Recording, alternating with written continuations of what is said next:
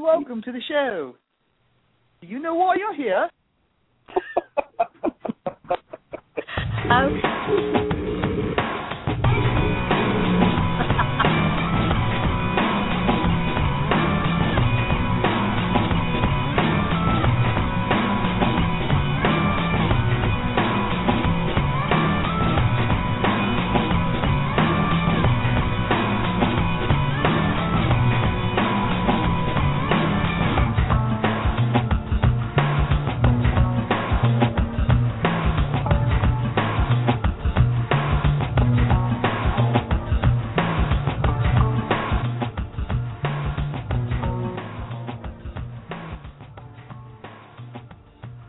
Welcome to another episode of Tribe Radio. That's right, we're here again. You can't get rid of us. We're like what is up, everybody? Hey.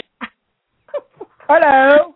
Hello, thank you for that, Nightbag. Always with the quick quip on the side. We appreciate it. I'm your host, Rock and Roll. And tonight we've got... Yeah, I know people try. I'm trying. Right now, I think I've offended all my British friends. You've got it. You think we got it? It doesn't work that way. I don't think I've been listening to enough Monty Python and the Holy Grail. Does anyone have any quotes from that? No. Very honest. Not quite Monty Python, but he's got a British accent. I'm going to upset my friends tonight. Okay. All right. We can come back in and out of that anytime we want because we can. It's our show. And speaking of shows, welcome to Tribe Radio. This is the Initiative's radio show. We put it on every week, and we just want to make you happier, healthier, and safer and more cool by listening in. That's what we try to do. I'm Rock and Roll, and my co-host tonight is Nightbug. Say hi, Nightbug. Who the hell is interrupting my kung fu? There you go. That's Nightbug. He speaks through sound bites because he's actually a robot. You are correct, what you talking sir. about, Willis? And in the background already, because we couldn't stop talking pre-show, are my two special guests. I'm really excited about this because we've had guests on that, you really haven't met in person, but, you admire them and you're honored that they're on. But I've met these guys. I've partied with these guys. And I adore them and love what they're doing. So this is like a mini family gathering already for me. So without further ado, and I hate that, but what else do you say before this? I'd like to introduce from the Legacy Initiative in Utah, Travis Hysell and Ted Mills. Yay! Hello. Oh, Lord. I think Ted's going to keep on with the British accent because it suits him. I don't know. What do you think? I think you've been watching IT Crowd too much. Oh, I know. Oh, my God. I love the IT Crowd. I love Moss. Moss is my favorite. Oh. I dressed like him for Halloween about 3 years ago. No, I'll you send did you not. A picture. Oh, my gosh. Wig. You need to. Calculator watch. Velcro shoes. One of my coworkers knitted me a tie. Seriously. Pictures do exist. Glasses. Oh my God. Oh, it was awesome. I even bought an afro wig and parted it with hairspray. You parted it. You have to. I parted it. We're gonna post that picture on the Tribe page because we're talking about it now, and everybody's gonna go. Okay, I want to see. I so want to see that picture. Oh my God, I should be Moss for Halloween. Thanks for the idea. Huh? I can't be Jen. Well, you could be Jen. I could try to be Jen. You should be Jen when she's on her on her time period. Of the yes, I said flaming it's okay. Jen. She's oh my God, that's awesome. You could be Roy, Bug. That'd be hilarious. And then it doesn't work that way. Well, if you're Roy, all you have to do is say, "Did you turn it on and off?" Did you turn it on? Is it plugged in? Have you tried turning it off again? Very good, you guys. Like, we totally plugged them. I love it. Oh, God, that just sounded bad. Anyway, so welcome to the show. And, this is. I think we're going to have to call you guys back in a few times because, really, I was having fun with you 5 minutes before the show started. So, For those of you who don't know Ted or Travis, and I was saying our views have, we've reached up to 2,000 listens. And I was saying in the last show, I don't know 2,000 people, I don't think. So there are people out there who don't know who you are, don't know what we're talking about, but have tuned in anyway. So for those people, would you like to explain what the Legacy Initiative is all about? And take as much time as you need. No pressure. Do you want to go first, Ted, or you want me to go? Go ahead. I'm looking for that picture. Okay. Sorry. All right. What we are all about, we're a community enrichment organization. We've got a lot of things going, so that's not a simple question. Yeah, I know, but this is about you, so we want inquiring minds want to know. We're most known for our homeless outreach. We jumped into this thing full steam and had no idea what we were and weren't supposed to do, and apparently we came out kind of big. We had no sense of boundaries and what was what. When we started, our homeless outreach came about as an accident. We originally began working with food rescue and collecting food that would normally go to waste to redirect to families in need. And we ended up, through one of our members of our group, getting a large donation of tortillas that we didn't want to waste. It was just too much to provide to give to families. So the idea was pitched that we would make bean and cheese burritos and pass those out to the homeless folks in our area. And part of this is we took a different approach to things. Around here, most of the homeless outreach that's done is sort of that soup kitchen model where people will set up food and the people will line up for their handout. And as we looked at this, we thought that was degrading, and we wanted to do something different.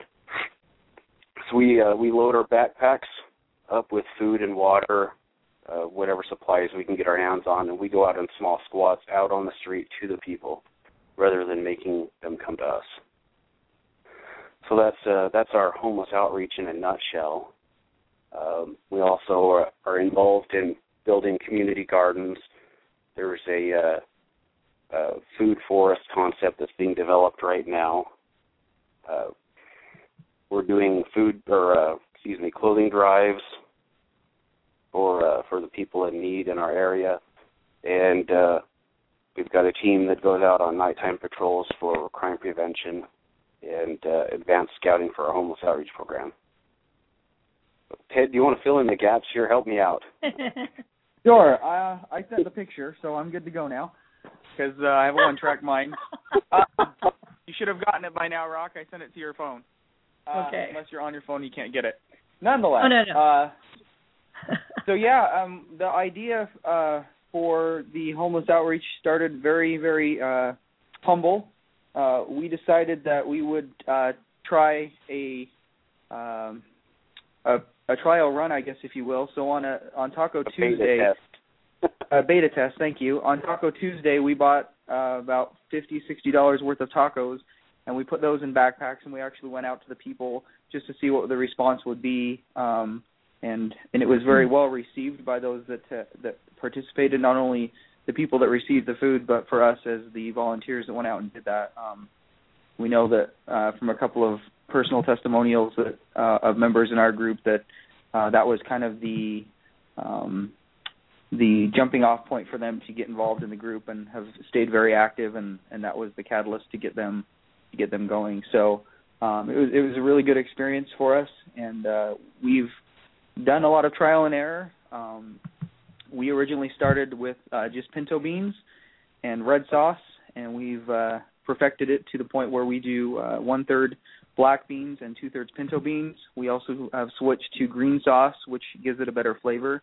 One of the things that we try and do, well, two main characteristics of the homeless outreach is, one, there's no judgments passed, meaning if somebody's hungry, they can receive help.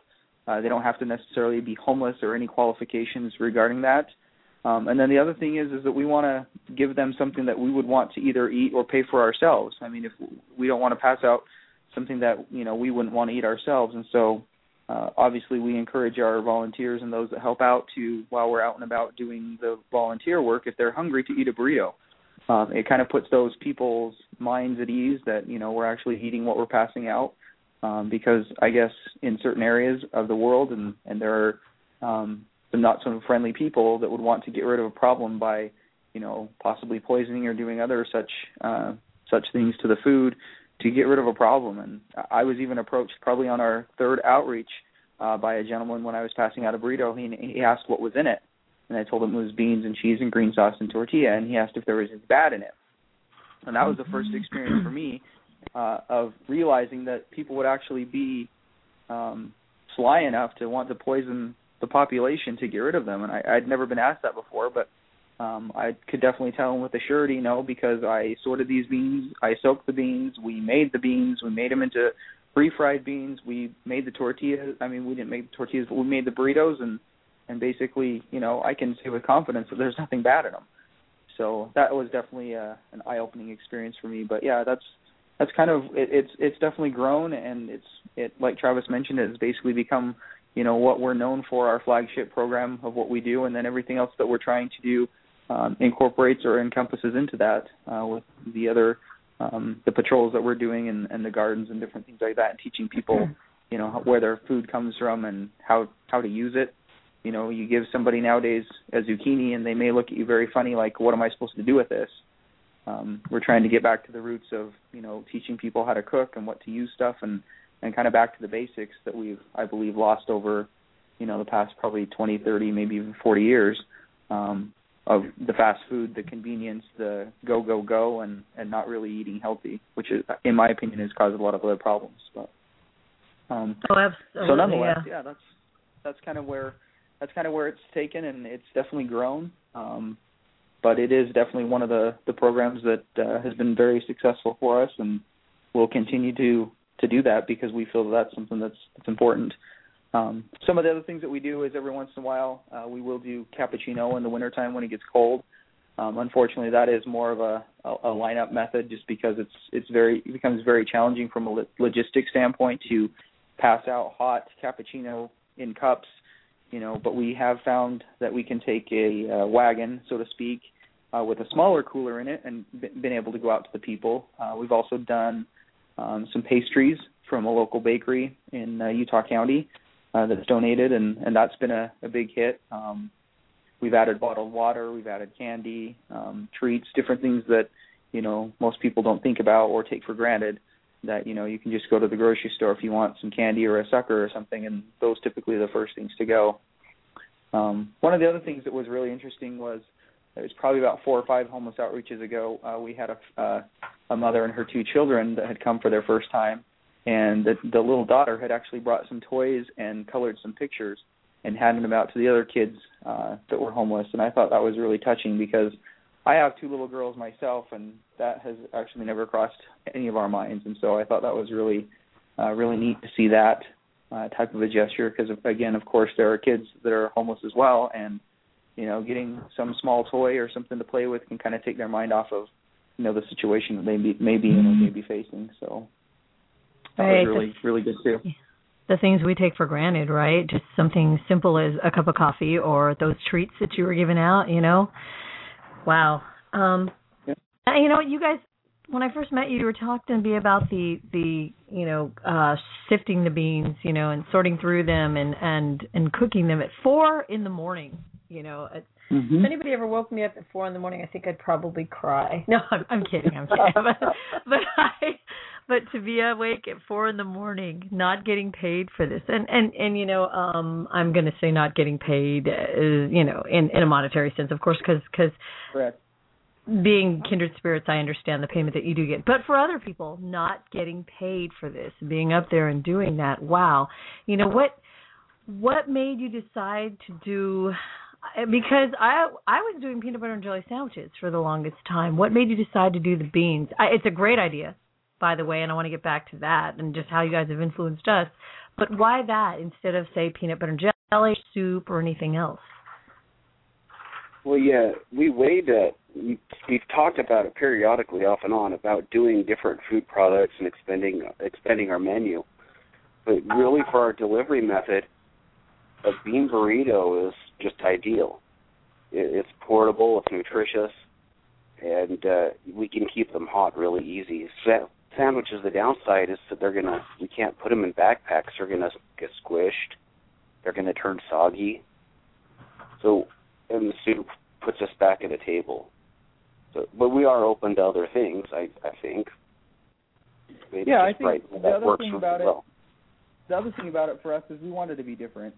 I mean, my entire life is a different model. I mean, everything that I am is different from what people would normally either see or expect. And so that being said, we definitely wanted to be different. But yes, it was one of the founding members actually that had pitched the idea of, hey, let's do bean and cheese burritos. And I know Travis has had experience working in a Mexican restaurant many, many years ago. And, that kind of came natural to him as well, just to do that. And I love beans in almost every format. So, I mean, it's just something that appeals to not only the people on the street to eat them, but also to us. And, again, that goes back to the whole thing of we wouldn't want to pass out something we wouldn't want to eat. And there's nothing wrong with peanut butter and jelly sandwiches. We've had other people pitch like a spaghetti dinner, but again, we're open to ideas, but how do you do that logistically? How do you go around and, with the backpack type model, because we definitely want to shy away from the soup kitchen lineup, how do you do that? It's not that we're against it. We'd love to do, if you could find some huge rolling truck table, idea and pass out like Thanksgiving dinner, on the street itself. I mean, I'd be totally fine with doing something like that. But again, it's the logistics behind how do you keep it warm? How do you keep it sanitary? Because then you've also got, food handler permits and all sorts of other things that could be in the way. And where this is just kind of, we've even had people just take a burrito to eat it later just because they're cold and the burrito's hot so they can keep it in their pocket and stay warm. Do you want to talk, sorry to interrupt, do you want to talk about why we use the thought pattern behind the backpacks so that everybody can understand why we're hung up on backpacks? Right. Yeah, I mean, we again, we're wanting to put dignity back into and humanity back into people because, truthfully, and I've said this before, I am missing two paychecks away from being in their situation. I am not that far and that different from those people that we help. And so, yeah, if I am, and thinking about it from my own perspective, how degrading is it to stand in line for a handout from a humanitarian standpoint? You're waiting in line, you already need the assistance, but now you have to wait in line for it, just like, I mean, like so the idea behind the backpack is to go out to the people, to interact with them, to get their trust, to understand what situations they're in, to find out how we can help them. If there's any, one of the things that we started as a result of doing the out in the street was the clothing. It wasn't by happenstance that we just decided, let's, donate clothing and let's do these racks and let's, give the clothing out. No, it was because people were asking, hey, do you happen to have any clothes, or do you happen to have a coat, or do you happen to have socks, or do you happen to have, which then gets us thinking, okay, well, there's all this need out there, and had we just stood in, put up a table and had people come to us, they probably wouldn't share those type of experiences or information with us. They probably would be they'd be more hesitant to do so. But by going out there and interacting with them, we know quite a few people by name now. We see them quite often, and it's ironic that a couple of times we've been out and those people haven't been there, and people have asked, hey, where's Charles? And we don't know, but we know him by name. We know what he looks like. We recognize him, and we're trying to put more of the humanitarian back in, or the human side back into what we do, because that's hugely important to us.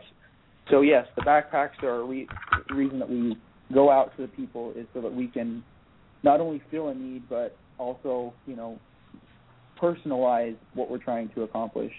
And then by gaining their trust, it leads us to other adventures and experiences that we're looking at as possibly down the road doing a village project and learning from the people what they want to see in that, so that we're getting their buy-in and feedback, so that what we do isn't going to fall flat on its face when somebody says, oh, well, this is what we're doing, and we built this, and we thought you'd like it, and then come to find out it doesn't even meet half of their needs that they would be required to have. So, again, it's just going out to the people and finding out what they need and how we can help them in whatever form that looks like. And we're not here to solve homelessness altogether. We're not going to, but we're going to make a difference in the community. We're going to help those that we can help, because there are some people that won't accept help, and that's fine. But we want to help those that want to be helped, and especially the families. I mean, I have 2 kids, and it really tugs at your heartstrings when you see, a baby crying in a stroller, or just, a mother just sitting down on a bench, trying to console this, possibly 6 or 8 month old child in the cold. I mean, that's tough. So, yeah, we want to do everything that we can to try and be of positive assistance and find out what their needs are, and then be able to assist in those needs as best as we can. I hope. Go ahead. I was going to say, I hope some of our volunteers and team members are listening. I'd like for some of our folks to call in. There's one thing I wanted to talk about with the backpacks. It was a side effect that I noticed, and I'm sure that everyone else has. It's this hero's journey type of event that happens, where we'll get a volunteer that thinks they're coming out to do this noble task, and they're going to go out and they're going to go help somebody. But in the process, they're the one that gets helped. So this direct interaction that we get through this model is as beneficial for our volunteers as it is for the people that we're serving, if not more so. I would say more so.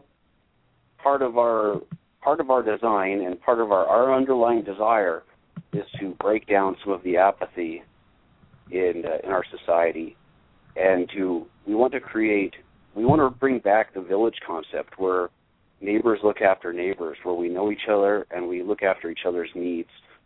And this is just one little nip at that big problem. So go ahead, Rock. Sorry.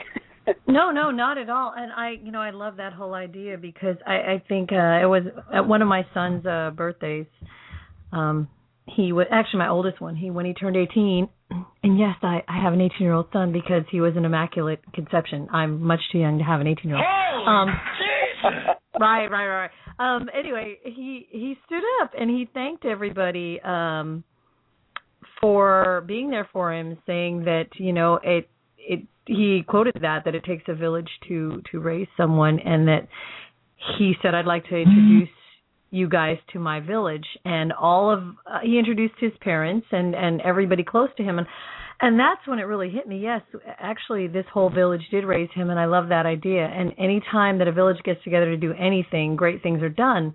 Crowdfunding now, for me, that's a village supporting you, to accomplish your goals. And I love the way that you're working together with everyone around you. And I love the way that people are taking notice, like the Salt Lake City News, had a really nice article in there about you guys.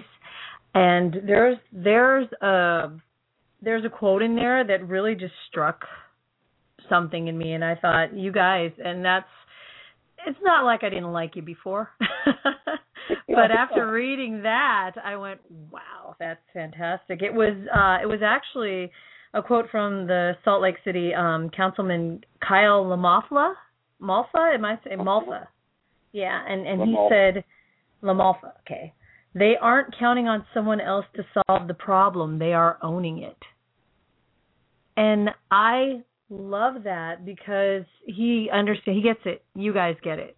That you're not waiting for someone. I know, Ted, you were saying that you're not going to solve homelessness. No, and that's the problem. People get overwhelmed by thinking, I can't do anything. I can't make that much of a difference. Yes, you can. You absolutely can. Yeah, and you make a difference in your world. You might not make a difference in the world, but you make a difference in your world. And there's a huge distinction there, in my opinion, because, we're not going to solve homelessness as a generality, but we're going to solve some homelessness that we can, and it's going to be in our world. It's going to be our backyard. It's going to be our neighbors. It's going to be our village. It's going to be our family, if you will. I mean, that's what we're doing. And if that can continue to expand and grow and You get little, pieces here and there and everywhere starting to replicate and trying to, do similar things like you guys are in California and have similar ideas and missions. And there's other people in Washington and Virginia and, all over the country trying to make a difference. We will change it, but we change it in our world, not necessarily the world, one at a time. That's it. That's exactly it. And who knows who you'll inspire? Think about that. I mean, if somebody sees what you're doing and say there's a Bruce Wayne type of person out there, which we're all hoping for, right? Absolutely. And, yeah, we all need that benefactor. And say that person loves what you're doing. Oh, what's that? Did you do that, Bug? What are you talking about? Oh my God. I'm going to start with that's about. Oh, here we go with the. Are you going to add your 2 cents in, Bug, because he just loves to I quote don't him? know. Oh, I thought you were going to do it yourself. Holy fruit salad. Okay, thank you, Robin. I was saying, who knows who you'll inspire to do this on an even bigger scale? But you guys are already doing it on a big scale because you guys are you guys actually initiated me into the what is it, baby backpack? What do we call them? What do you call them when you're wearing them in the front? The burrito baby. Burrito baby. Thank you. Yeah, and it was brilliant. My back didn't hurt. For those who are wondering what I'm talking about, we met at Project Hope, which is a once-a-year meetup of a group of people called Real Life Superheroes, and these are people who try to go out and do good things also for the community. But there's a once-a-year meetup in San Diego, and that's soon to expand, actually, in San Diego, where we get together and we feed the homeless. And it's put on by this great guy in Razorhawk and a bunch of people who pitch in, like the Legacy Initiative. Well, these guys brought 1,100 burritos, hot burritos, that they had made that morning to this homeless in San Diego. And to keep them piping hot, I know, because you know what? I had one. Oh, my God. That was a really good burrito. Anyway, I'll get back to that. But these guys handed me a shout while you're on. We got to give a shout to Jeanette and April for backing us up on that. Oh yeah, I'm hoping they'll call in. Volunteers with a crew and with a kitchen. I hope couldn't have done it. If you guys are listening, Jeanette or April, call in, please. Anybody, please, feel free. You want to talk to these guys, call in. But they gave me this backpack. They gave a bunch of us these backpacks, and we wore them on the front and filled them with these piping hot burritos, and they weren't heavy. Wearing them on the front like that was brilliant, because then you could just unzip it and hand it to somebody. I handed them to about 30 people, and then I'm going, man, these actually look really good. And you can't see the burrito, but just the way they're packaged, you can tell they're warm, you can tell they're full. You're going, I really want one. And I didn't want to take one away from a homeless person, but there was a point where you guys passed us while we were walking, and you said, please eat one, And yep. And I went, oh, cool, they gave us the okay. So you're absolutely right. Again, it goes back to the twofold scenario where we want people to trust us, so we want people to eat them. But again, no judgment. If you are hungry, you eat them. I can't tell you how grateful I would have been as a poor, starving college student for 3 years eating nothing but ramen and bagels to have somebody say, hey, would you like a burrito? And I would have said, yes.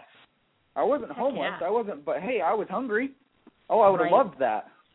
Oh, absolutely. And especially a burrito. And the fact that you're just using beans and cheese and, the hot sauce, that's great, because there are people out there who, I've had people turn down granola bars because they have dental problems where they can't chew hard things.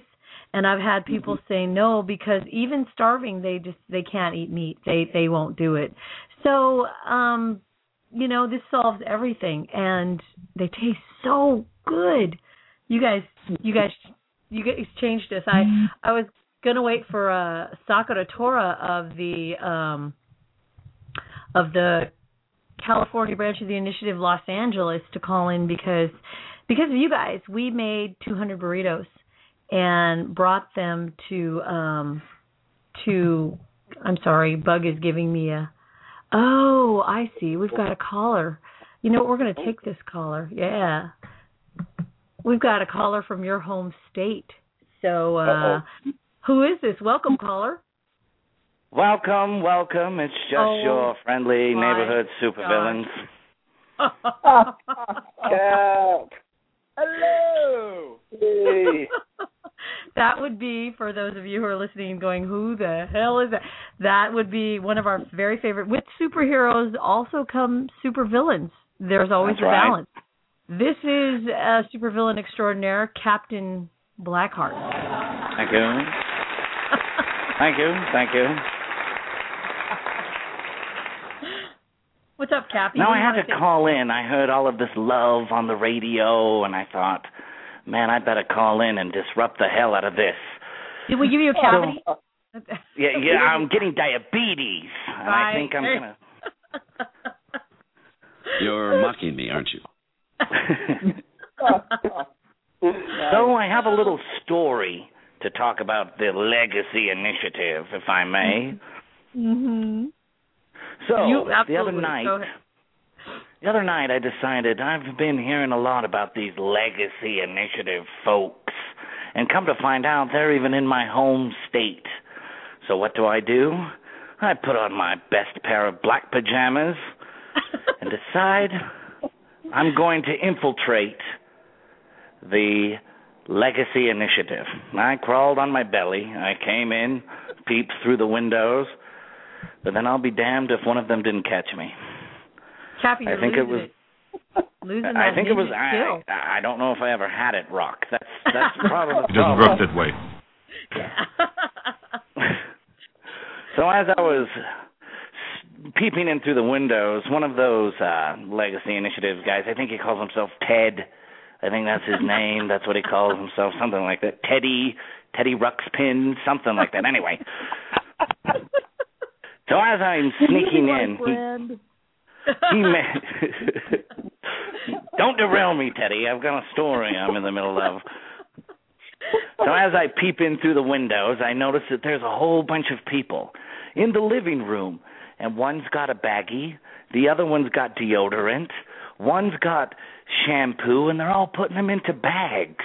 And I thought, my God, what are they doing? So after I decided the jig is up, so I decided to go in, and I'll hate to tell you this, but they not only gave me something to drink, they also gave me something to eat, and then kind of explained their operation. And I got to admit, they're pretty dedicated, they're pretty motivated, and they're goddamn nice as hell. And I don't... That's awesome. I think the fuzzy-faced one even hugged me before I left. There was also the biggest dog you've ever seen. You could have rode that dog into battle, and I about shit my pants when I went into their garage. wasn't it wasn't as big as the dog. That thing poops bigger than me. I swear to God. Now I heard tale about a bird, some type of bird. Oh, now that's the best part of the whole show. It strikes true to a pirate's heart. You know, they've got other animals around the house, and they had a bird, like a parrot, a little small parrot. Well, I don't know what it's called, a little bird parrot thing. It not only flew out of the cage, it lit right down on a girl's shoulder. Now, that was pretty impressive. But not only does it do that, it also drinks. So, I tried to put it underneath my jacket and smuggle it out of the house, but they caught me for that, too. I must be losing my skills. But yes, I have to admit, these Legacy Initiative guys, I really think that they might actually be the real deal. I think so. I think you're absolutely right. I keep trying to find flaw, with them, and I'm coming up short so far, Oh, I wasn't supposed to say that out loud, that every now and then I'm Cappy's evil accomplice, but it's okay. It's okay. I've got a good side, too, so... But yeah, Cappy can't find a thing. Keep trying to dig in those closets. No skeletons are coming out. You know what's coming out of closets? More food supplies. It's pathetic. It really is.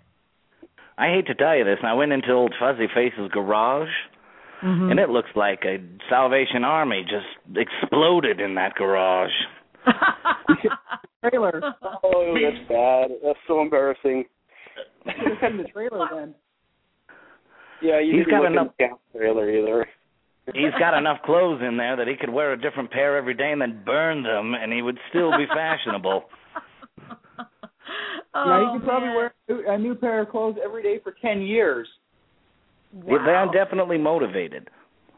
Are those Travis? Are those handout things that you're getting? That is clothing for November Street Boutique. Oh yeah, you know what? You and I, if also Kathy went into our garage, go ahead. Go ahead. Oh no, I was going to say, Kathy. Look, we're all talking over each other. I'm going to shut up and let you guys. You guys have the good stories. Go ahead. Go ahead, Fuzzy Face. She's talking to you. Sorry. Oh, I was just going to make a lame joke about extreme hoarding or something like that. But go ahead. Well, I was going to make that same joke, but I saw how big your dog was, and I thought you'd sick him on me. Not a problem unless you have one. That's true. The first step is admitting. But you know what, Cappy? It's pathetic because if you were to come into our garage right now, we have bags and bags of clothes too, and my sister often looks in there and goes, "What are you guys doing with all those bags? They're to give out. We don't know where else to store them." So it's until November's Signs of Hope project, we gotta hang on to all those clothes. You gonna be joining us on that, Cappy? You gonna join the Legacy Initiative out there for Signs of Hope? We're definitely trying to get that going. I'm trying to think. Maybe I can bring some of my old hats. Maybe some old goggles I used to wear when I was a youth, maybe.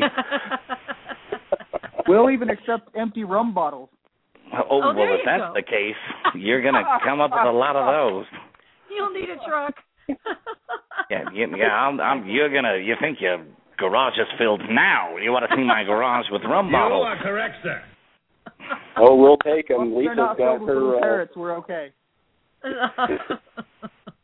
When they started to really win me over is when I noticed the fuzzy-faced one took me down into the basement. And he's got a home brewery down there in the basement, just jugs and jugs of alcohol. I heard about that, and I was so jealous. I'm not a big beer drinker, but when it comes to homebrewed stuff, man. Oh, you'd like this, Rock. You'd like this. Wow. It's raspberry. It's delicious. No, oh God, I love raspberry. Are you kidding me? Wow. It is. It's very good, actually. I've got to admit. So I tried to put that in my pants to smuggle it out, but you couldn't get up the stairs. Beer bottle in your pants? They thought I was just excited to see them. The California Initiative. Now a beer bottle. It was a very big bottle, so I thought maybe I could pull it off. Oh my God. Okay. That's pretty good. The California Initiative Los Angeles is in the chat room saying you have some peg legs for the handicap there too. Okay, and you know what? Speaking of peg legs, Cappy, if you lost a leg and used a peg leg, think of all the things you could smuggle if that leg's hollow. I don't know. I just I got to follow a thought to its odd conclusion. Okay, never mind. Anyway. Man, you're really talking me into being an amputee, I know. That's a lot of popcorn you could get into the movie theater. True that. That makes no sense. Thanks, Nightbug. But then it would just taste like sweat and shame, Is that not what popcorn tastes like? Holy Jesus! What's funny is right now on the line, I've got Travis Ted, Captain Blackheart, and I've got Bug in front of me. All of you, in some way or other, I've seen you all completely drunk. I just realized. Oh, yeah. All of you. That's and hilarious. And film of some of us. You are correct, sir. Right. And it's funny because I've seen Travis, though, and Ted. I got to give them credit. They held their own. They didn't vomit all night, and I know Bug is raising his eyebrows like I don't know what you're talking about. Oh yes, you do, because Captain Blackheart ruined you that night. That was it. And, well, that's all right. I tried to pee on a television set and kissed everyone. So including the parrot. He doesn't work that way. The parrot. Oh my, good times. And you guys think Blog Talk Radio, we're all just so straight laced and nice. We're real people. Kid, a dead bird. Pretty bird. Oh my God, too much. Okay, so Cappy, I am going to. Can I keep you on hold, or you got to go somewhere? Well, actually, I'm going to go. I'll let you guys get back to your diabetes love fest. I think there's probably some things here at the headquarters I need to take care of, but I'll definitely stay on in the chat room and talk some monster trash in there, or have the little woman there talk some trash to you as well, if we can. Oh, the Baroness. I just wanted to call in and say, damn you, initiative folks. Damn you. Please not do anything awful for 5 seconds. Giant dogs and delicious beverages. Damn you. Thank you, Cappy. Thanks. All right, we'll see you. Have a good night, everyone. Yeah,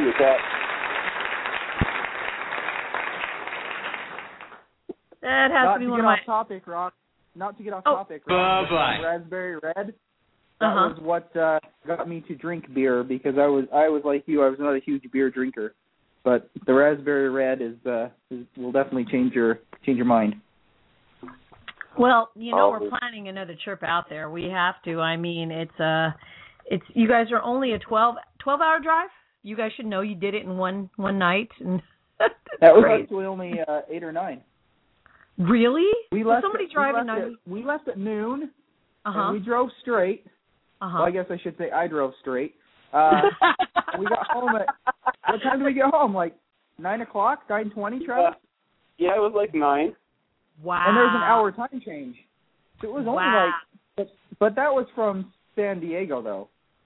So I don't know. That's I don't know. But it'd be about the same, I would guess. I think it would be equidistant from there. But you know what? We've got you guys out there. We've got Cappy and Baroness and their family, and it's we've been out there a couple times now, and every time it's like we love it.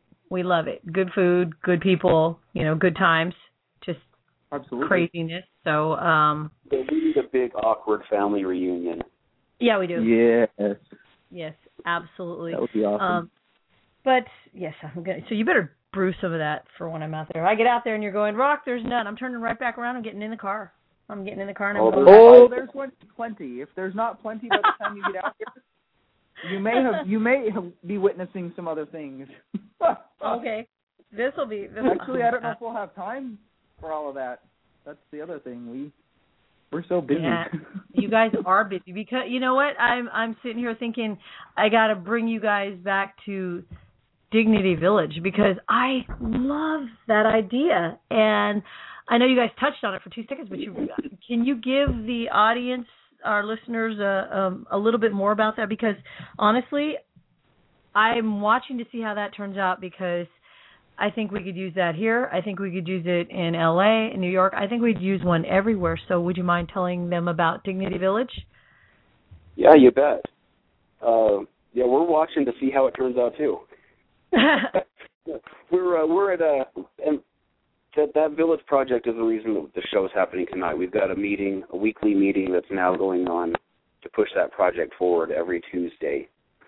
And we've teamed up with some other really great organizations. We've reached out into the nonprofit world in our area and pulled together an all-star team that's going to help put this together. So this project, it's a hybrid taken from several different village concepts. The Portland Dignity Village, the Tiger Bay Village out in Florida, their proposal. We've taken just cherry-picked from these different ideas and put together a proposal of what we would like to see. So the idea is that this would be a largely self-sustaining eco-village that ultimately it would be controlled and turned over to the residents that would live there. So we would form a village council, or rather the residents would form their village council, and they will assume control of it, and at that point we'll step back. We just want to get it launched and then let it do its thing. Yeah, so, absolutely. Do you have any add on that, Ted? Well, all I was going to say was what we've seen, at least in Utah, is there's a lot of good groups out there and a lot of good people that are doing a lot of good things, but the efforts aren't coordinated, and we think we can, for lack of a better term, synergize and gain better efficiency. All working. What? It's a power word. Yeah. Go ahead. Sorry. All working together. I mean, what we'd like to foresee having some small offices on the site that could house like Volunteers of America or United Way, or some of the local shelters here have administrative needs, as well as a small office for Legacy Initiative and some other groups, just so we can coordinate. Maybe even possibly having a medical center. Possibly even down the road having places, where people could get a haircut, maybe even a resource center where you could have some donated computers and some internet so people could look for jobs. I mean, just kind of a whole, like, self-sustaining, but like Travis says, we don't want to run it. We don't want to be in charge of it. We don't want to do all of that stuff. We just want to facilitate it. And then we want to let the people, allow them to work at it and, have a community garden where, they can put in community service hours, or somebody needs some sort of like maybe an Eagle Scout project, or somebody needs to work off some community hours because they possibly got in trouble in the legal sense. Here's a place that you can do it that can benefit the community, can benefit the people that live there. Just something that can be beneficial to the entire community to help, again, and more with the families per se, not necessarily, and it wouldn't necessarily just be for families, but we see a lot of families where in the shelters the dads are separated from the moms and the kids, right? I mean, exactly. To me, as a parent of children, and I only have my kids part-time, it's the most difficult thing to be away from your kids when you really want to be, and not of any circumstance of your own that you have, that you've caused to not be with your family, but just because of the way that the shelter is set up, women go and kids go here and men go there. I mean, and that's one of the things that we want to definitely try and change, which is why we would be more leaning toward having families stay there so they could stay together and work together and work out of the situation that they're in. We're still streamlining that and looking at different options. And we're in a place now that we're getting ready to start networking with the shelters and the other existing services to and pull them in on this project. There's some legal issues to look at when children are involved, and there's still a lot of things to look at that direction, and we may end up going a direction where it's all just adults, which leaves the shelters to take care of families, and maybe they can alter the way they operate. So this is a comprehensive plan that's coming together on this thing that we want to rally the whole community and everybody involved in, for lack of a better word, the homeless industry in this area. There's Ted talked about the gosh, my brain just went dead. How about that? Talked about creating an office space where support services can have satellite offices. We've also talked about employment being a big issue, and the idea has been bounced to create a CSA that could serve as employment. And there's just a ton of ideas happening with this thing. And I've got a feeling that it could be having a really post office box so people could, if they applied for a job, would have a quote unquote, place to receive mail, because that's one of the other requirements that it seems that you have to have in order to get a job. Which, if you're homeless and you don't have a mailbox or a residence, how are you going to establish that? I mean, it's again these barriers to entry that we've created for ourselves that we're trying to break down and try and assist with and try and make easier, so that, because in my experience, a lot of people that are there aren't there because they're lazy. They're not there because they don't want to work. They're not there because it's just because of certain, financial situations, which, we all could be in. If we skip a few paychecks, I'm sure we could all be there ourselves. And so just trying to find ways that we can creatively assist in that process, because those people don't necessarily want to be there, but that's the situation that they're in. And until they can find something better, which we're hoping to be able to assist in that process and make that time between unemployment and homelessness shorter, then they can get back on their feet. They can, feel good about themselves and be, productive in society once again, which again helps everyone.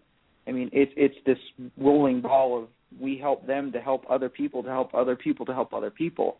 And that's, when Travis talks about apathy, that's what we're trying to break down. We're trying to get people to realize that we're not so different from those people that are staying there. The stigma is that they're lazy or they are addicted to drugs or they're this or they're that. It's easy to put labels on people and to decide why they're there and why we're better than them and that they should really, do something about it. And we have the opportunity to do something about it ourselves. And if we can, we should. And we shouldn't just wait for somebody else to do something or wait for the government to bail them out or wait for, it's like we have an opportunity to do it, we're going to do it, and that's what we're doing. And that's, so if we can facilitate in that in any way, that's what we're trying to accomplish. And I think it helps the entire, community, not just those that we're actually possibly physically helping, with employment or with housing or with food or whatever, or clothing. But, in the whole long run, we're trying to help the entire community.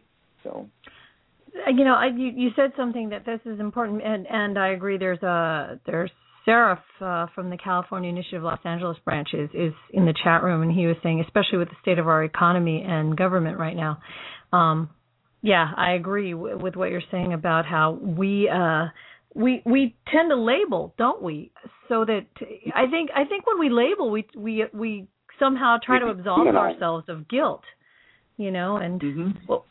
And then we give ourselves an out for not taking any action. And you're absolutely right. I've seen people out there who have, nothing else other than a bad set of circumstances that have happened to bring them out into the cold. And that, oh, my God, which brings me to this, and I wanted to ask you guys, because I know that we have a church here called Glide Memorial Church in San Francisco, and it's every Thanksgiving it's packed with volunteers who are, because I think they serve the most meals in the entire Bay Area to the homeless. And several times I took my kids when they were younger to these, and we volunteered, and my kids were wonderful, and I loved working next to them. Just seeing how they.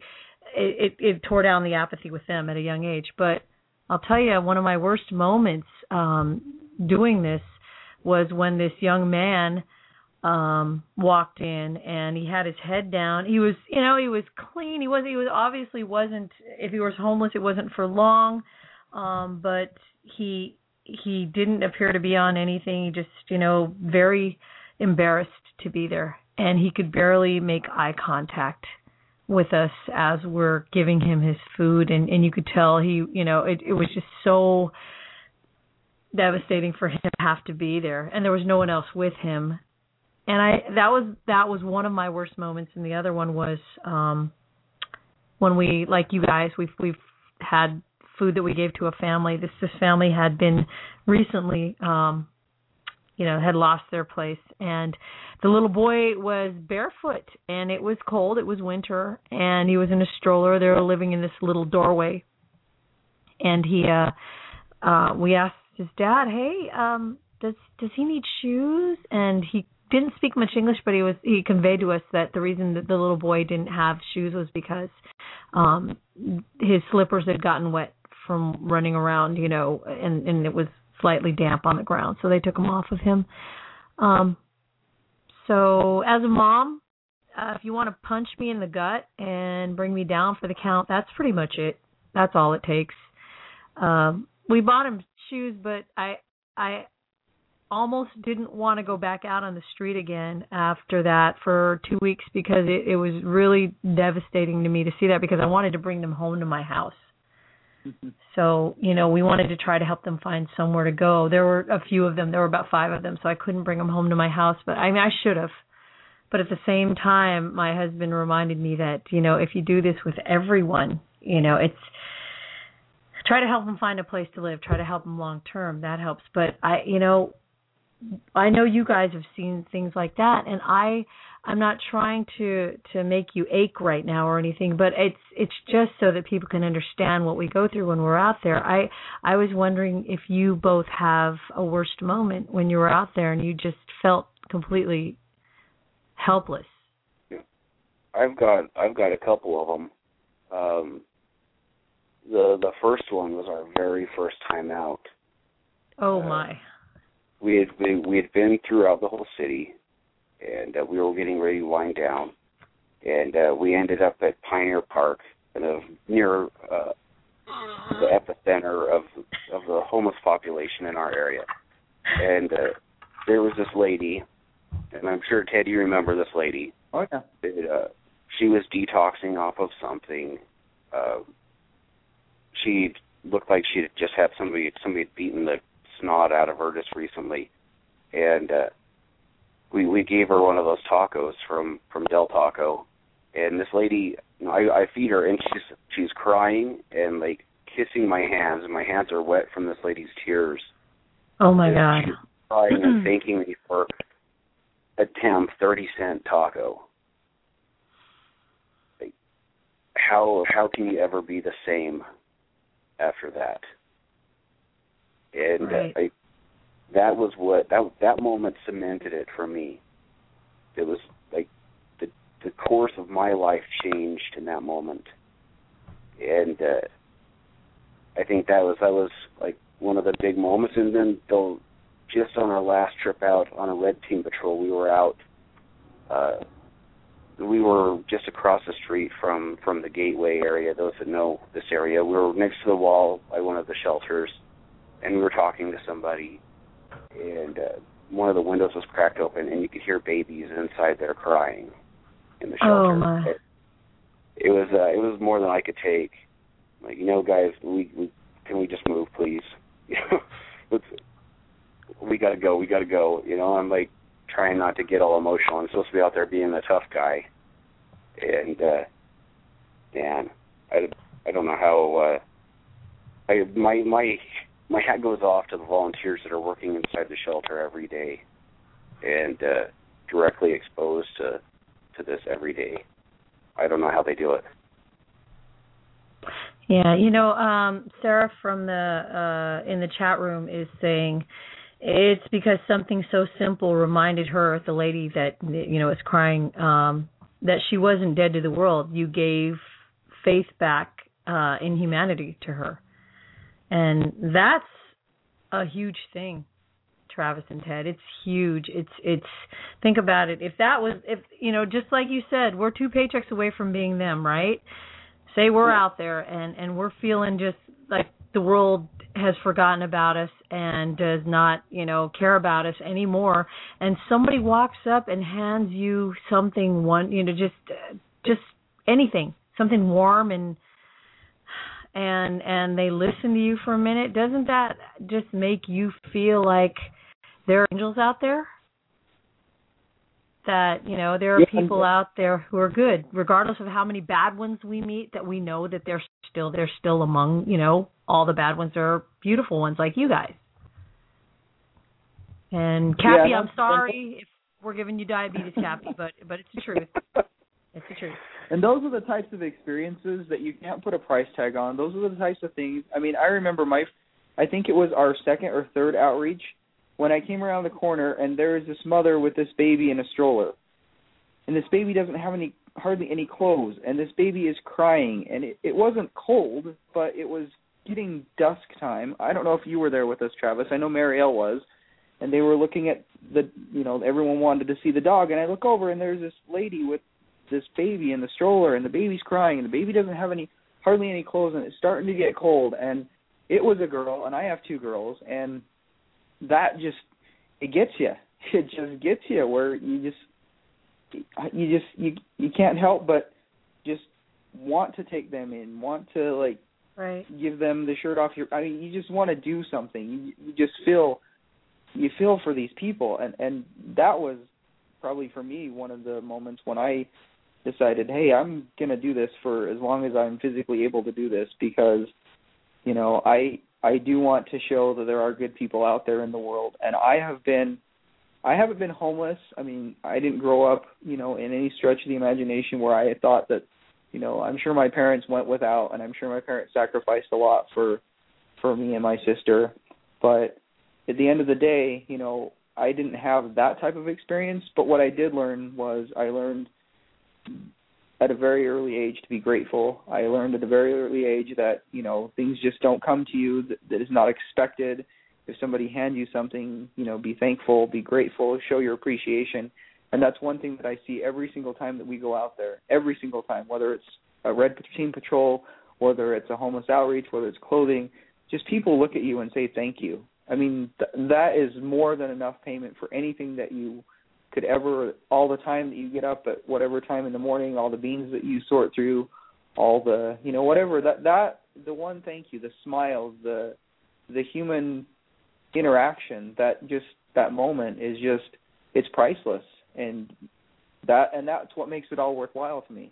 And that's why I keep doing this, is because I know I'm making a difference in somebody else's life, and I know that there are people that have made a huge difference in my life, and I'm just trying to give back to everything that I've received. I know that I've been a truly blessed individual. I mean, I was adopted when I was 6 months old from Korea. I don't know my birth parents at all. If I ever met them, I'd just say thank you in Korean, even though I don't even know how to say it. But I mean, so the whole idea of like love and service and family, and I mean, I have this, call it skewed or different perception of the world than some, just based on, the experiences that I've had, and that's what helps me do what I do, and that's what keeps me motivated, and that's what, and that's the root of why I do what I do, is because of that. And so those types of experiences you can't put a price tag on. You can't. I mean, they, like Travis said, they change you, and you're not the same person ever again, ever. Absolutely. And you'd have to have like no feeling whatsoever to not be touched. I mean, I know, from hundreds of experiences of our volunteers that you talk to after the homeless outreach, how was it, especially for the new folks, what did you think? What was your experience? What did you feel, and there's never been anyone that hasn't said that they felt great about it, that they were happy that they did it. They can't wait for the next one. They want to, what else can they do? What else can they get involved in? How else can they help? I mean, it's just that, and you can't put a price tag on it. You can't put words really to it. You just have to experience it for yourself. And I say this in my posts to the new people, that once you come aboard our group, you will never be the same person again. And I honestly and truly mean that. I don't mean that, I mean, people, if they get involved and want to help out, will never be the same people again. You just can't not be touched. You can't not, gain something from the experience at all. It's impossible, in my opinion. Wholeheartedly agree with you there. I try to explain to other people. It's funny. People go, "Why do you do this? Why do you keep doing this?" And you can try to tell them. You can try to put it to words. But honestly, until you drag them out, so what I've started doing is just dragging them out with me. My poor sister, she had no idea on her birthday.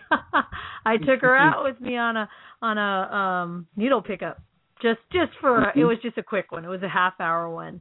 And I know, and then after that, of course, I took her out and pampered her. But what I did was I wanted her to see, because you guys walked down a place called Pooh Alley also. I read that in the Salt Lake City News. We've got, names for our alleys too, like Poop Cake Alley is named because I'll just let you imagine it, whatever you think it is. That's exactly what it is.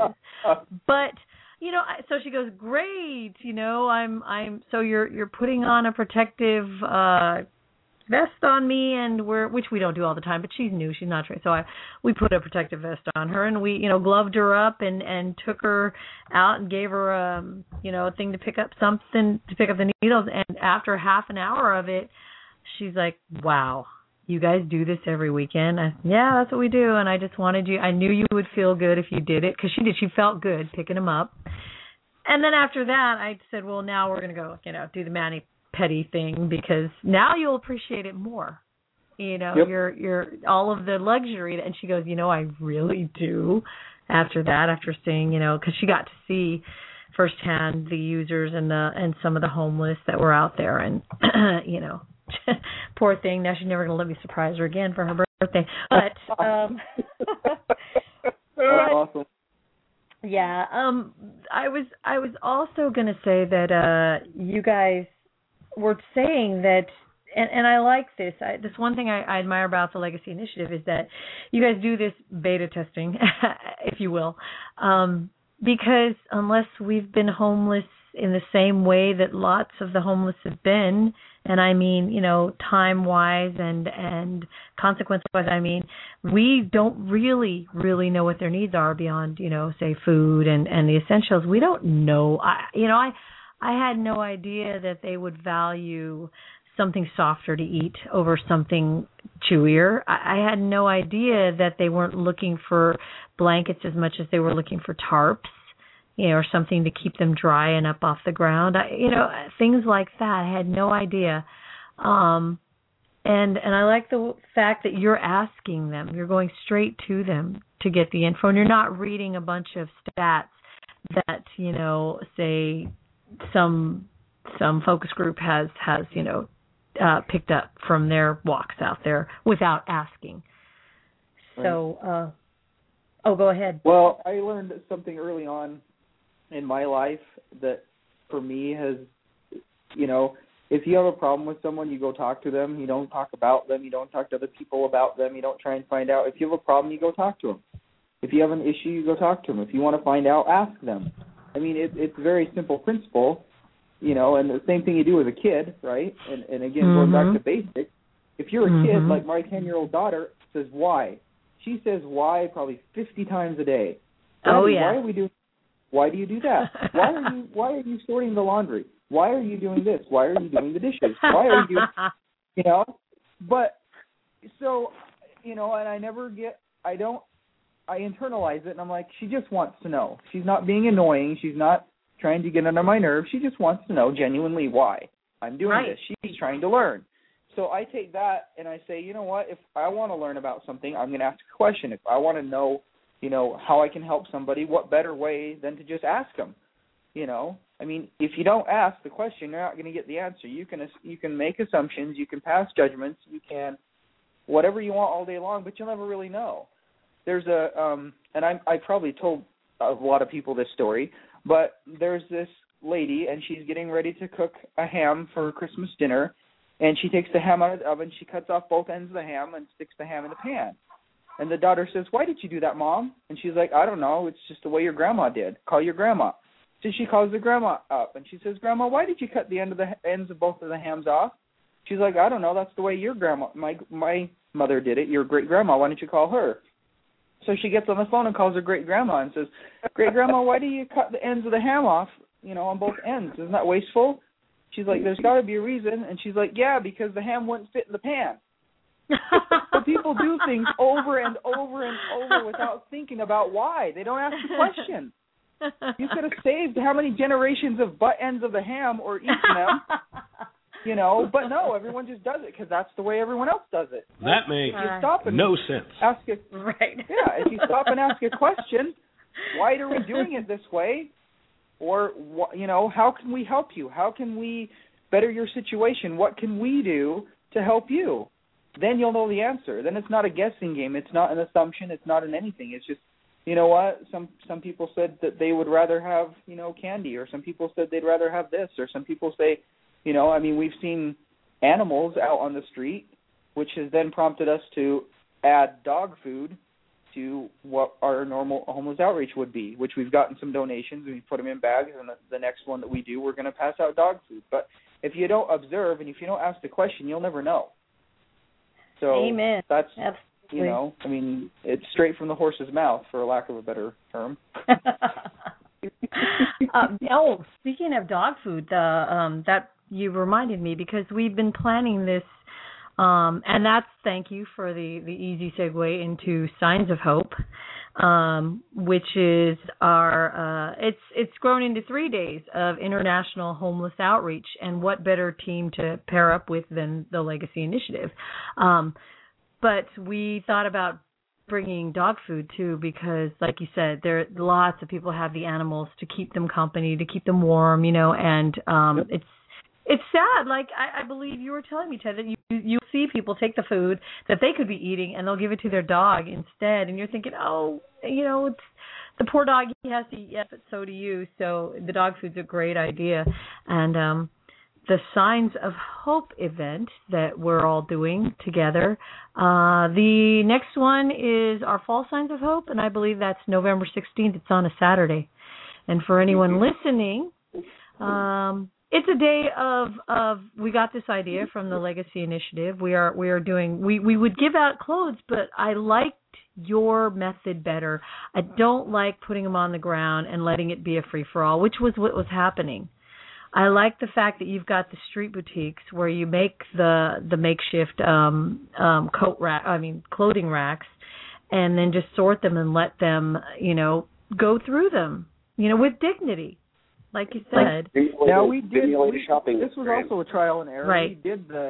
We did the putting the clothing out on tarps and tried to, and we realized quickly that was not the best way to do this. And no, it's not. Again, through trial and error, we've learned, that there's a better way to do it. And the last time we did it with the coat racks and with all the different clothing on men's, women's, and children's racks was definitely better. I still think we can dial it in even better, and I think we can do some sizing, and I think we can, have it be a little more streamlined because we were still somewhat sorting some clothes at the same time as hanging them up and so on and so forth. I think we can, do a little better job of that ourselves, but it is through trial and error before you dial it in and decide this is exactly the best way that we can come up with all the information that we have to do it a certain way. And I think we'll probably change our process again over time, I'm sure, because somebody down the road will have a different idea and say, hey, have you ever thought about doing this? Let's try it, and it might work out better. So we're not saying that the way that we do it is the best way to do it, but with our experience, that's the best way we've learned to do it thus far. And that inspired me. I thought about that. I thought about, okay, because I got to go down with the California, the LA branch of the California Initiative, and because we'd seen you guys do it at Hope, I think poor Travis, I think it was your anniversary, and I'm texting you, I'm sorry to bug you on your anniversary, but and he's given me, we had questions about the burritos and certain things about them, and you were so kind to take the time out for your anniversary and answer the questions, by texting me back. That was awesome. You can thank Miss B for being cool. Oh, Misty, thank you so much, man. I felt like such a jerk. I'm like, I don't want to bug them, but at the same time, and I realized I could have bugged Ted. So, because I think the question was, I don't have an anniversary. Thank you for bringing that up. Just kidding.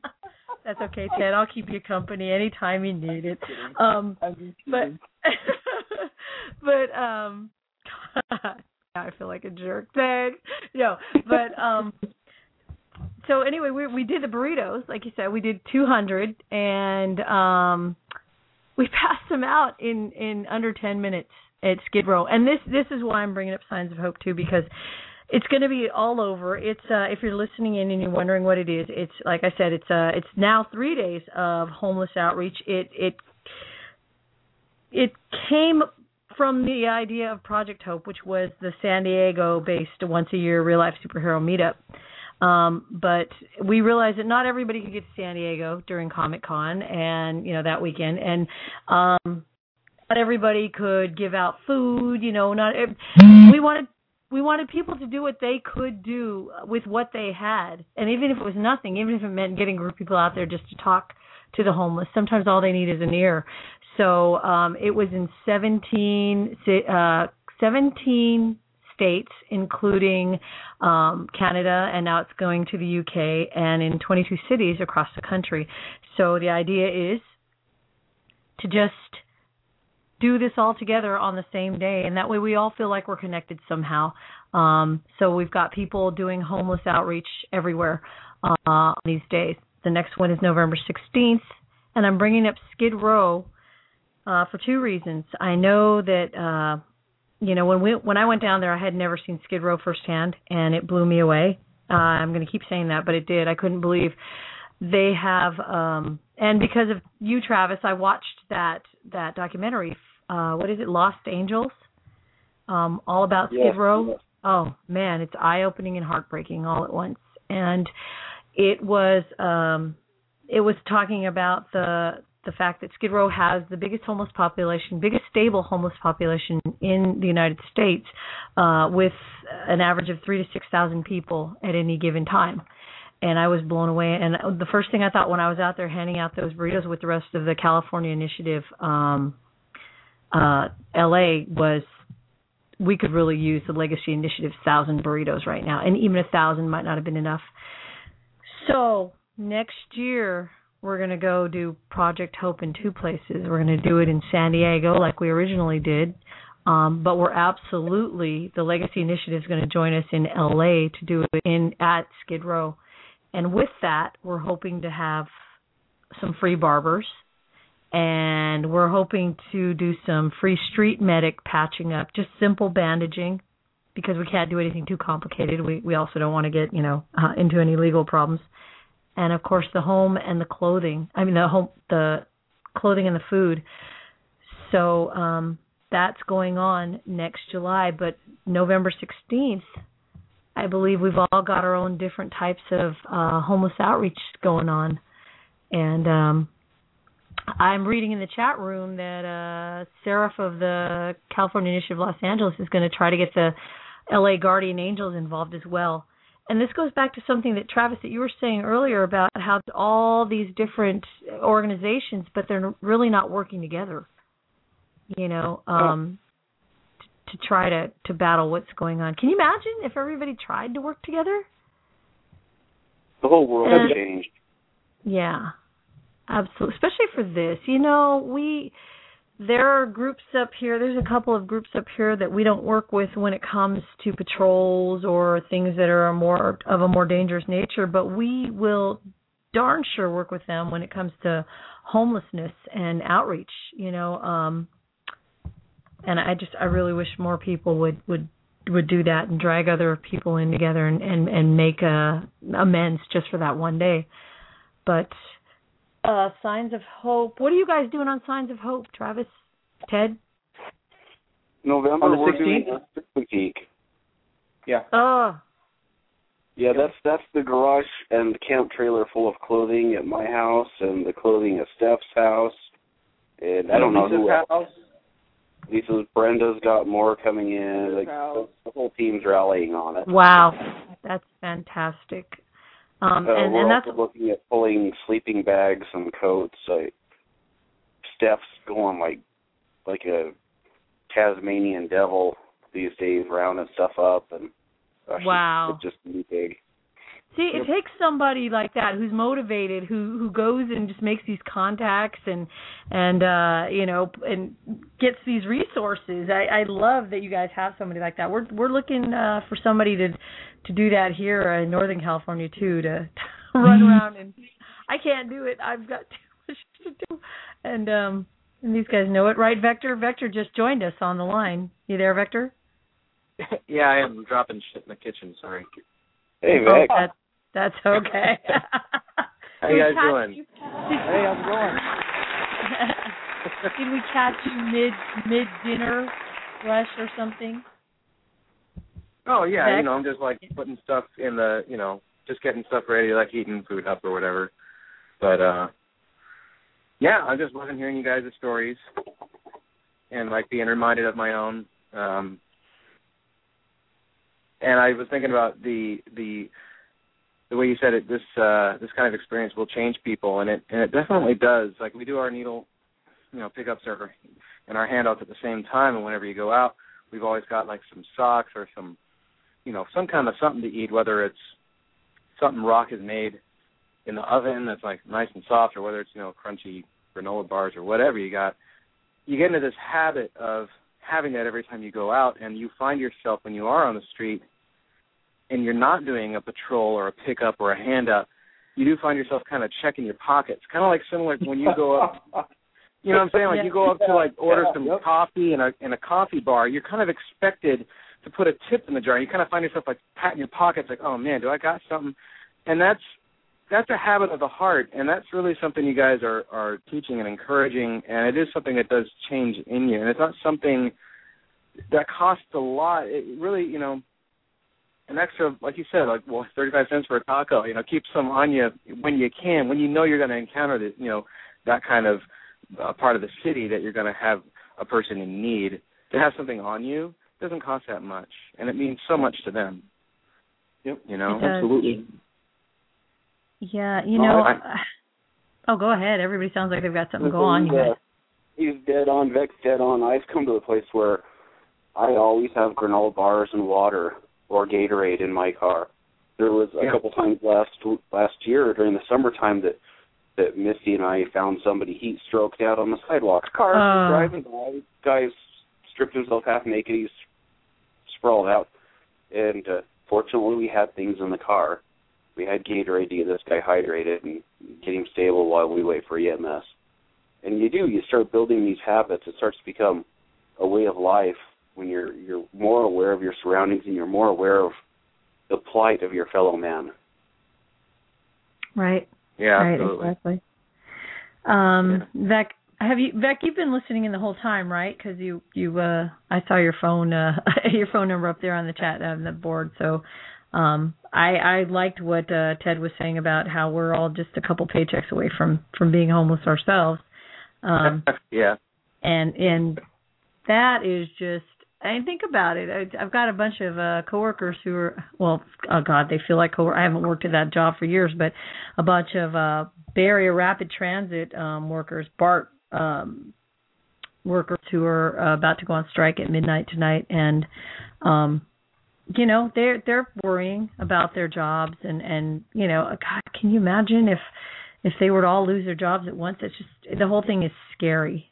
So making these connections, and making connections like this is so important. I know I think we've all remembered the moments when people have done something kind when they didn't need to. Miss Fitz said, an act of kindness is never forgotten.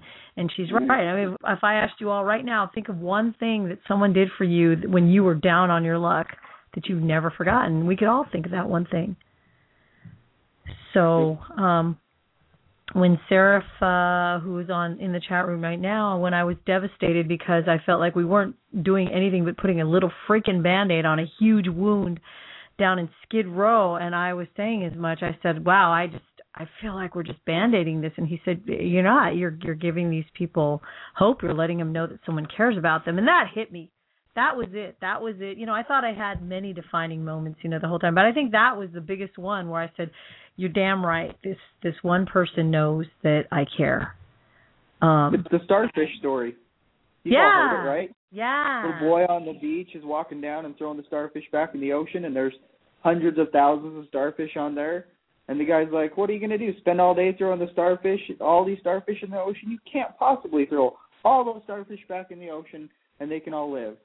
And the boy turns around, he's like, you know what, I can't, but I can make a difference to that one, and that one, and that one, and that one. And that's all that it is. Exactly. That's it. And I really, really hope that the Legacy Initiative just grows like crazy, because I would love to see people going, I heard about this team in Utah, this Legacy Initiative thing. Can we start this over here? And and then it just grows. I love that. The answer is yes. The answer right? is always yes. If we're going to ask that question, the answer is indubitably yes. Yeah. it's like, and that's, speaking of, it's like, we I'm very happy to be teaming up with you guys. It's we're on the same page. You guys have a wonderfully organized group, and just talking to you two, if you guys were jerks, I'd go, we'll go along, we'll get stuff with them, but I sure as hell I'm not gonna follow these guys at all, because they're no, not at all. Lisa Edwards Danison is saying, I think it's important that people know that they don't need money to start an initiative, just a passion. Absolutely. Absolutely. Thank you, Lisa. It's just, that's the whole thing. People are, I see in the real life superhero community where they're saying, oh man, I'd really love to do this if only. You know what? There is no if only. It costs nothing to go walk out and talk to somebody. And, sometimes the homeless only want an ear. So you start that ripple and watch where it goes, because it does. Energy begets energy. Just hold a door open for an elderly gentleman. I mean, just it's just changing the way we think. And if everyone would do this, and people so easily discount themselves and think that they can't possibly make a difference. But it's our group works because it's a lot of people doing a little bit. It's that many hands make light great work. Yeah. Make light work. And, you know, it doesn't take anything to find people like yourself anymore with social media and such. That's how we started. It was an idea, and, hey, there's an idea. Who wants in on this? And it just takes off. It's ripples of people, and it reaches outside of your social circle into the next and the next. People want to help, but they just need to be empowered to believe that they can. We live in a society that people feel that they have no say, no power, and that they can't make a difference. But we all can, and I think that's the biggest overriding message that we want to get out there. We want to empower people to make a difference in their own life and the lives of others. Absolutely. And I'm starting to wonder, you know, and I don't know, has anybody ever asked you guys, how many people do you think you fed? Oh, gosh. Right? At the last count we had put out, oh, man, I sat down, I went through records and counted how many burritos we put out, and then I did a calculation. Wasn't it like 20 or 30,000?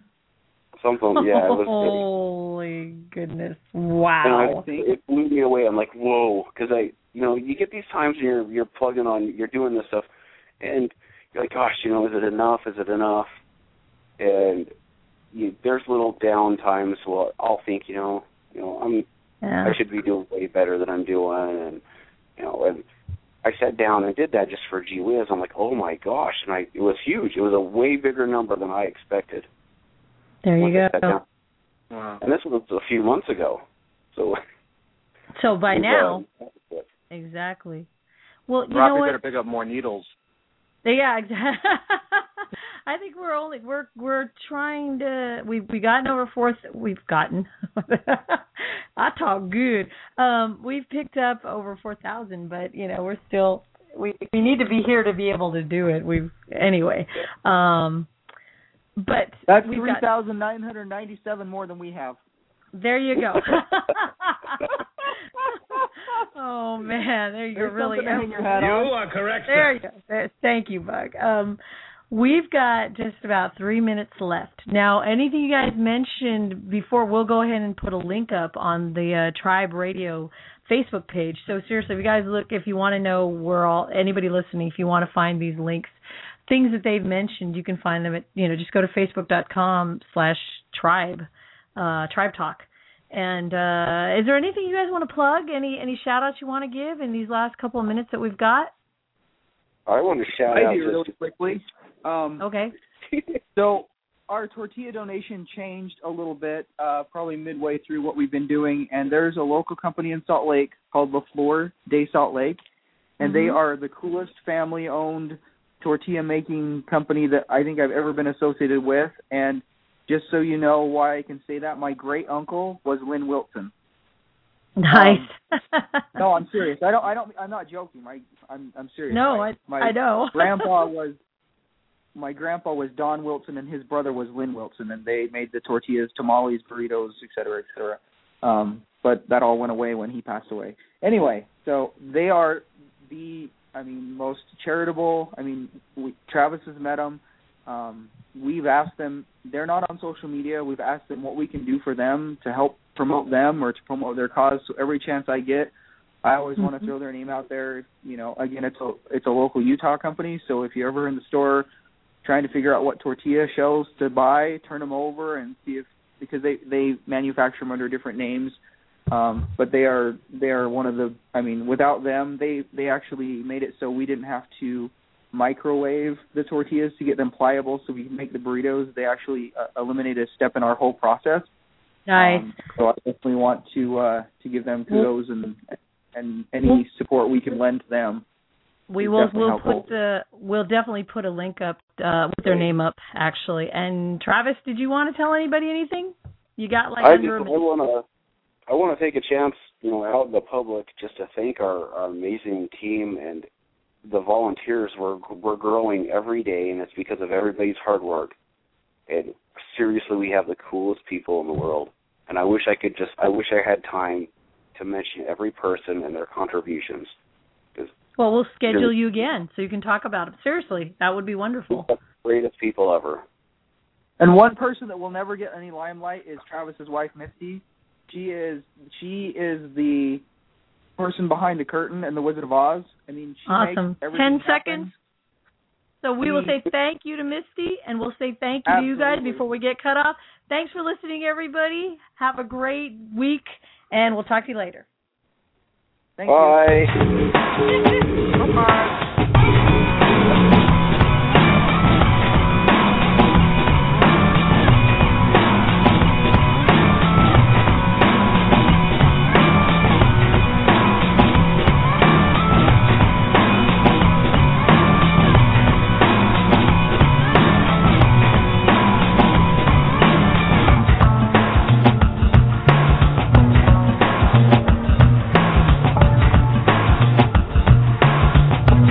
Perhaps you should read the instructions first.